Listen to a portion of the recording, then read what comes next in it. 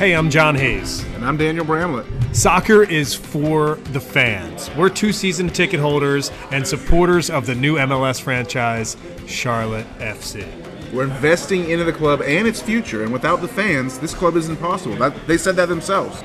So here's the plan. We're going to preview matches. We're going to talk post-game. We're always going to be here at Hooligans Elizabeth. This is where we drink beer, hang out, and record the show. I would encourage all of you to come here before the matches this season, to come here after the matches this season, hang out with us, have a beer, talk about the match.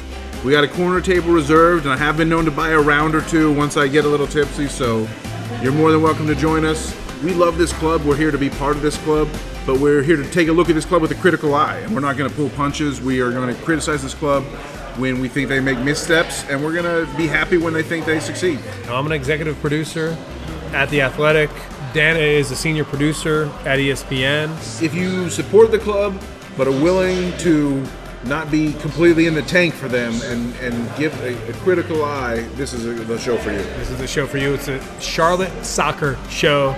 I'm John Hayes. Danny Brams. This will be fun. We're going to be here for the next 8 months and way beyond that. Get on the train because professional soccer is here in Charlotte. Cheers. For the crown, baby.